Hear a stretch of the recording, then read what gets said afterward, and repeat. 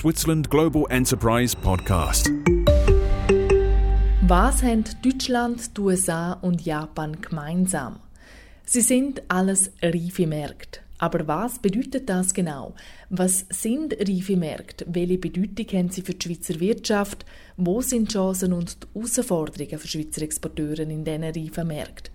Über das rede ich heute mit dem Alberto Silini. Er ist Leiter der Beratung bei Switzerland Global Enterprise. Mein Name ist Silvana Giger. Schön sind Sie mit dabei. Alberto Silini, zuerst Grundsatzfrage. Was sind reife Märkte? Wie charakterisieren sie sich? Also grundsätzlich sind es sehr stark entwickelte Märkte. Wir reden hier von Ländern wie den USA, Kanada, Deutschland, Österreich, Frankreich, Italien, Großbritannien oder eben Japan. Im weitesten Sinn sind es ja G7, G8 Länder. Charakteristika sind meistens oder in diesen Fällen natürlich gesättigte Märkte, aber mit einer sehr hohen Kaufkraft. Der Wettbewerbsdruck ist aber nicht zu unterschätzen. Das sind sehr dicht besetzte Märkte, also auch von Konkurrenten. Und selbst Nischen sind oft halt schon gut besetzt. Darum sind eben Innovationen und innovatives Marketing außerordentlich wichtig, um in diesen Märkten zu reüssieren. Und welche Bedeutung haben die reifen Märkte für Schweizer Exporteure, für die Schweizer Exportwirtschaft? Sehr, sehr grosse Bedeutung. Sie bilden eigentlich ein Rückgrat von der Schweizer Exporteuren oder von der Exportlandschaft überhaupt. Wenn man in der letzten Aussenhandelsstatistik schaut, dann sehen wir, dass Deutschland, USA, Frankreich und Italien fast rund die Hälfte ausmachen von der von der Gesamtexport von der Schweiz ins Ausland und darum sehr, sehr bedeutend. Und darum kann man sie eigentlich auch als, ja für ein Schlusszeichen, Cash Cows nennen. Und genau deswegen bildet es ein Rückgrat von der Schweizer Exportlandschaft. Was macht denn die reifen Märkte so attraktiv? Ja, nebst zum Teil geografische Nähe, also wenn man jetzt an die Nachbarländer denkt, ist sicherlich die kulturelle Nähe zu diesen Ländern, also sprachlich natürlich sind wir sehr versiert in den Ländern zu kommunizieren, wo ich vorher gerade aufgezählt habe. Dann, was auch eben attraktiv macht, ist, wie schon genannt, ist sicherlich Kaufkraft und ich sage mal ein Qualitätsbewusstsein, wo sicherlich ausgeprägter ist als vielleicht die Emerging Markets. Zudem sind es natürlich aufgrund eben von der geografischen Nähe von den meisten Märkten natürlich ideal, auch für Exportanfänger, für Einstiegsmärkte in Export. Und was die Länder auch noch so attraktiv machen, ist, die sogenannten Megatrends bieten Chancen an. Also es ist kein Fremdwort in diesen Ländern, wenn man redet von Digitalisierung, von Überalterung, von Nachhaltigkeit, Mobilität oder E-Mobility. Und das sind natürlich alles Felder oder Trends, wo Schweizer Exporteure auch gute Lösungen anbieten können und dann eben auch, sage jetzt mal, innovative Produkte dort können platzieren oder auch Dienstleistungen natürlich. Wir haben es schon angetönt, in reifen Märkten gibt es einen grossen Wettbewerb, dementsprechend ist auch der Preisdruck da. Wie können die Schweizer KMU diese Herausforderungen meistern? Also trotz geografischer und kultureller Nähe darf man die Märkte nicht unterschätzen. Also man muss sich schon recht intensiv auseinandersetzen mit den jeweiligen Märkten und vor allem auch mit den Ansprüchen, die die lokale Kundschaft einem setzt. Und da rede ich nicht jetzt nur von der Konsumgüterbranche, sondern vor allem auch in der Investitionsgüterbranche sind es zum Teil sehr, sehr anspruchsvolle Märkte, wo das Qualitätsbewusstsein einerseits zwar ausgeprägt ist, aber die Anforderungen an ausländische Lieferanten sehr, sehr wichtig sind. Denn ein Geschäftsmodell muss auch angeschaut werden, inwiefern dass man mit dem bestehenden Geschäftsmodell in diesen Ländern kann operieren kann und eben zum Beispiel auch schauen, inwiefern dass sich so zum Beispiel E-Commerce kann umsetzen oder wie sind die Ansprüche der Kunden, Thema Same-Day-Delivery oder Pick-up-Delivery, die Bedürfnisse muss man sehr, sehr gut kennen und eben nicht 1:1 mit den Bedürfnissen der Schweizer Kundschaft spiegeln. Dann natürlich Preismodell ist auch ganz wichtig. Kann man mit dem bestehenden Preismodell in diesen Märkten operieren oder gibt es auch unter anderem vielleicht neue oder neuartigere Preismodelle? Muss man das Leasing können anbieten oder neue Finanzierungsmodelle? Das sind auch zum Thema Preismodell, das man anschauen muss. Und darum in diesen Märkten sicherlich wichtig ist die Innovationskraft von der Schweizer Exporteure und vor allem ein gutes Marketing. Und gutes Marketing, auch da Hand in Hand gehen eben natürlich die sozialen Medien, die in gewissen Ländern, die ich vorher zitiert habe, ganz, ganz andere Bedeutung unter Umständen können aufweisen können. Eben zum Beispiel jetzt, wenn man an die USA denkt, wenn ich jetzt so sehe, zum Beispiel alleine im Maschinenbaubereich, wie da Kanäle wie YouTube, Twitter, Facebook genutzt werden, was vielleicht jetzt hier in der Schweiz eher jetzt als nicht geeignet angeschaut wird, ist das fast schon ein Must, dass man auch die Kanäle als Schweizer Exporteur bespielen. Und eben wichtig ist eben genau in solchen Märkten, die natürlich schon dicht besetzt sind, muss man sich sehr, sehr gut können differenzieren zu der Konkurrenz. Einerseits eben von der lokalen Konkurrenz, die meistens schon sehr stark ist, wie aber auch eben die internationale Konkurrenz, weil das sind Märkte, die natürlich von internationalen Zulieferern natürlich auch stark umkämpft sind. Das Positive ist, dass Swissness in diesen Märkten natürlich eine sehr, sehr hohe Bedeutung hat und bekannt ist. Also man weiss in diesen Märkten, für was das Swissness steht und darum, dass man diese Swissness natürlich auch ausnutzen kann. Wichtig ist aber auch, dass man die Swissness natürlich erst einmal richtig umsetzt, also allein das Anbringen von einem Schweizer Kreuz auf ein Produkt lange noch nicht, sondern man muss die Schweizer Qualität auf der ganzen Wertschöpfungskette, angefangen vom Einkauf, auf die ganze Supply Chain, bis und mit eben Verkauf oder eben auf der Kundenfront vollständig können leben und umsetzen, dass man eben auch eventuell dann einen höheren Preis kann durchsetzen gegenüber der Kundschaft. Du hast es vorher auch angesprochen, Digitalisierung ist kein Fremdwort in Reife Märkte. Was bedeutet das genau? Also Digitalisierung spielt eine sehr, sehr grosse Bedeutung in diesen Märkten. Und vielleicht eben nicht nur jetzt der Kundenseitig, sondern wie vielleicht schon angetönt, auf der ganzen Wertschöpfungskette ist Digitalisierung kein Fremdwort in diesen Ländern. Also wir reden von Einsatz von Digitalisierungslösungen in der ganzen Prozessoptimierungslandschaft, wo möglich ist dank dieser neuen Technologien. Also das heisst, durch den hohen Digitalisierungsgrad von diesen Ländern bietet es natürlich auch eine grosse Spielweise für die Schweizer Exporteure. Und dort darf man natürlich nicht nur denken an die immer größere Wichtigkeit vom Onlinehandel. Da müssen wir vielleicht auch an solche Trends denken wie Internet of Things, wo in der Zwischenzeit egal war, das kann ein Sessel sein, das kann eine Maschine sein, in der Zwischenzeit mit Sensoren kann ausgestattet werden. Und durch die Ausstattung von Sensoren kann man natürlich jetzt als Exporteur natürlich noch Zusatzgeschäfte vielleicht generieren. Man erhöht natürlich jetzt ums Produkt herum den Servicegrad. Also eben, man kann ja einen Kunden in der Zwischenzeit ja warnen, wenn ein Ersatzteil langsam fällig ist, zum Ersetzen oder sogar in der richtigen Zeit oder im richtigen Moment das Ersatzteil zur Verfügung stellen. Also da sind dank der Digitalisierung natürlich auch ganz, ganz neue Chancen vorhanden und es muss nicht immer Rocket Science sein, also da gibt es Einsatzmöglichkeiten, die praktisch auf der Hand liegen, wenn man sich auch innerhalb von der Branche geht austauschen. Und darum eben wichtig, eben, dass man, wenn man von Digitalisierung redet, wirklich die ganze Wertschöpfungskette anschaut und schaut, inwiefern kann man neue Technologien oder Digitalisierungslösungen anbieten. Und trotzdem darf man aber den Onlinehandel auf der anderen Seite nicht vernachlässigen. Das ist ja so, Onlinehandel, also einerseits ist es natürlich sicherlich eine gewisse Erleichterung, um einen Markt zu erschliessen. Das ist ja so. Was man aber nicht vergessen beim Onlinehandel, also Grenzen zwischen den Ländern bleiben bestehen. Das heisst, ich sage jetzt mal, der Kaufprozess kann sicherlich vereinfacht werden, aber die ganze administrative Hürde darf man nicht ganz außer Acht lassen. Aber es ist schon in der Tat so, dass in gewissen Ländern der Onlinehandel oder eben so digitale Kanäle im Kaufprozess eine Bedeutung, also galoppierend eigentlich zunehmen, ja. Die europäischen Märkte sind im internationalen Geschäft der Schweizer Unternehmen wichtig. Viele europäische Länder haben den Euro. Kann das nicht auch ein Risiko sein?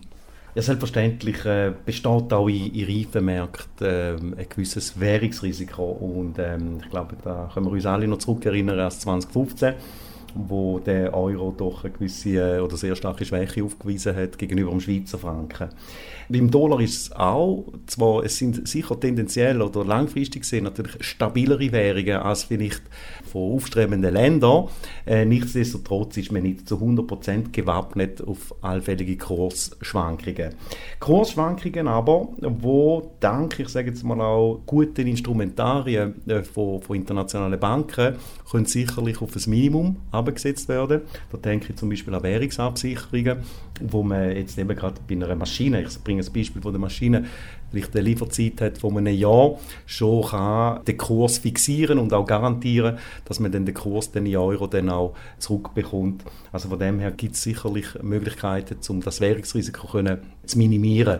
Und natürlich, Diversifizierung ist auch eine Risikominimierung. Also mit Diversifizierung meine ich da Diversifizierung von den Währungsräumen, also eben nicht ein Überhang oder zu fest nur in einem Währungsraum tätig sein, sondern durch geografische Diversifizierung kann man das Risiko nivellieren. Ja.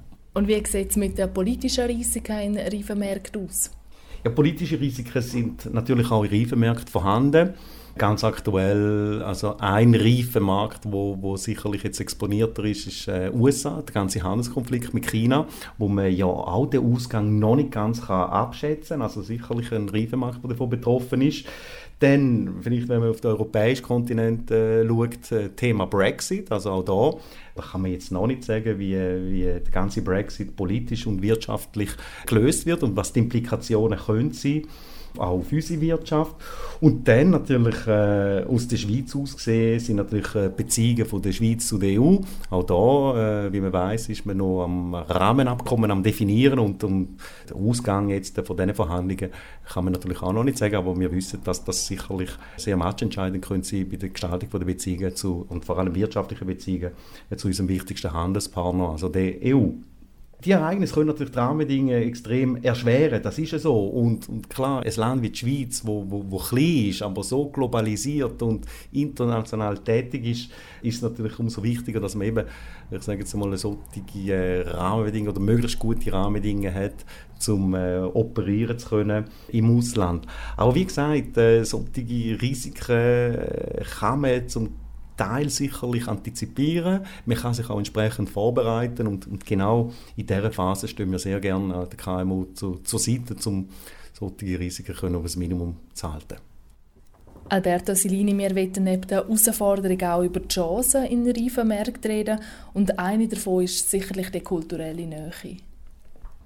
Bei vielen grossen Industrieländern liegt die Sprache und Kultur sicherlich sehr nahe der Schweiz, das ist ja so. Wenn man da an Deutschland oder Österreich denkt, eben die gleiche Sprache, die ähnliche Denkweise, die ähnliche Kultur, sind natürlich Rahmenbedingungen, die es auch vereinfachen für einen Neo-Exporteur, also einen neuen Exporteur, in diese Länder tätig zu werden. Aber nichtsdestotrotz darf man diese Aspekte jetzt nicht unterschätzen. Der Eintritt in solche Märkte ganz, ganz einfach sein. Also auch diese Märkte bedürfen von einer ganz, ganz guten Vorbereitung. Wenn wir aber an Reife Märkte denken und kulturelle Nähe, dann gibt es einen von diesen zitierten Ländern, wo das nicht ganz entspricht, und da reden wir von Japan.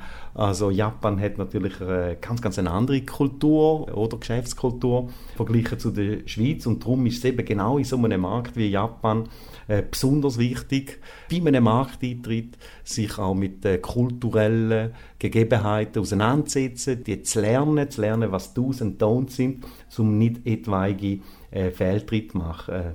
Wir sehen auch immer wieder, dass eben genau am Beispiel von Japan sich KMUs an uns wenden, die rückläufige Umsatzzahlen haben oder Absatzzahlen aufweisen und uns um Rat bitten und nicht selten sehen wir eigentlich, dass das Problem mehr eigentlich beim Soft Factor Kommunikation und Kultur liegt, dass da Kommunikation eben gerade mit den lokalen Geschäftspartnern nicht ideal ist und da wir dann versuchen, das auszumerzen und dann eben auch Tipps natürlich geben, wie so etwas richtig zu managen ist.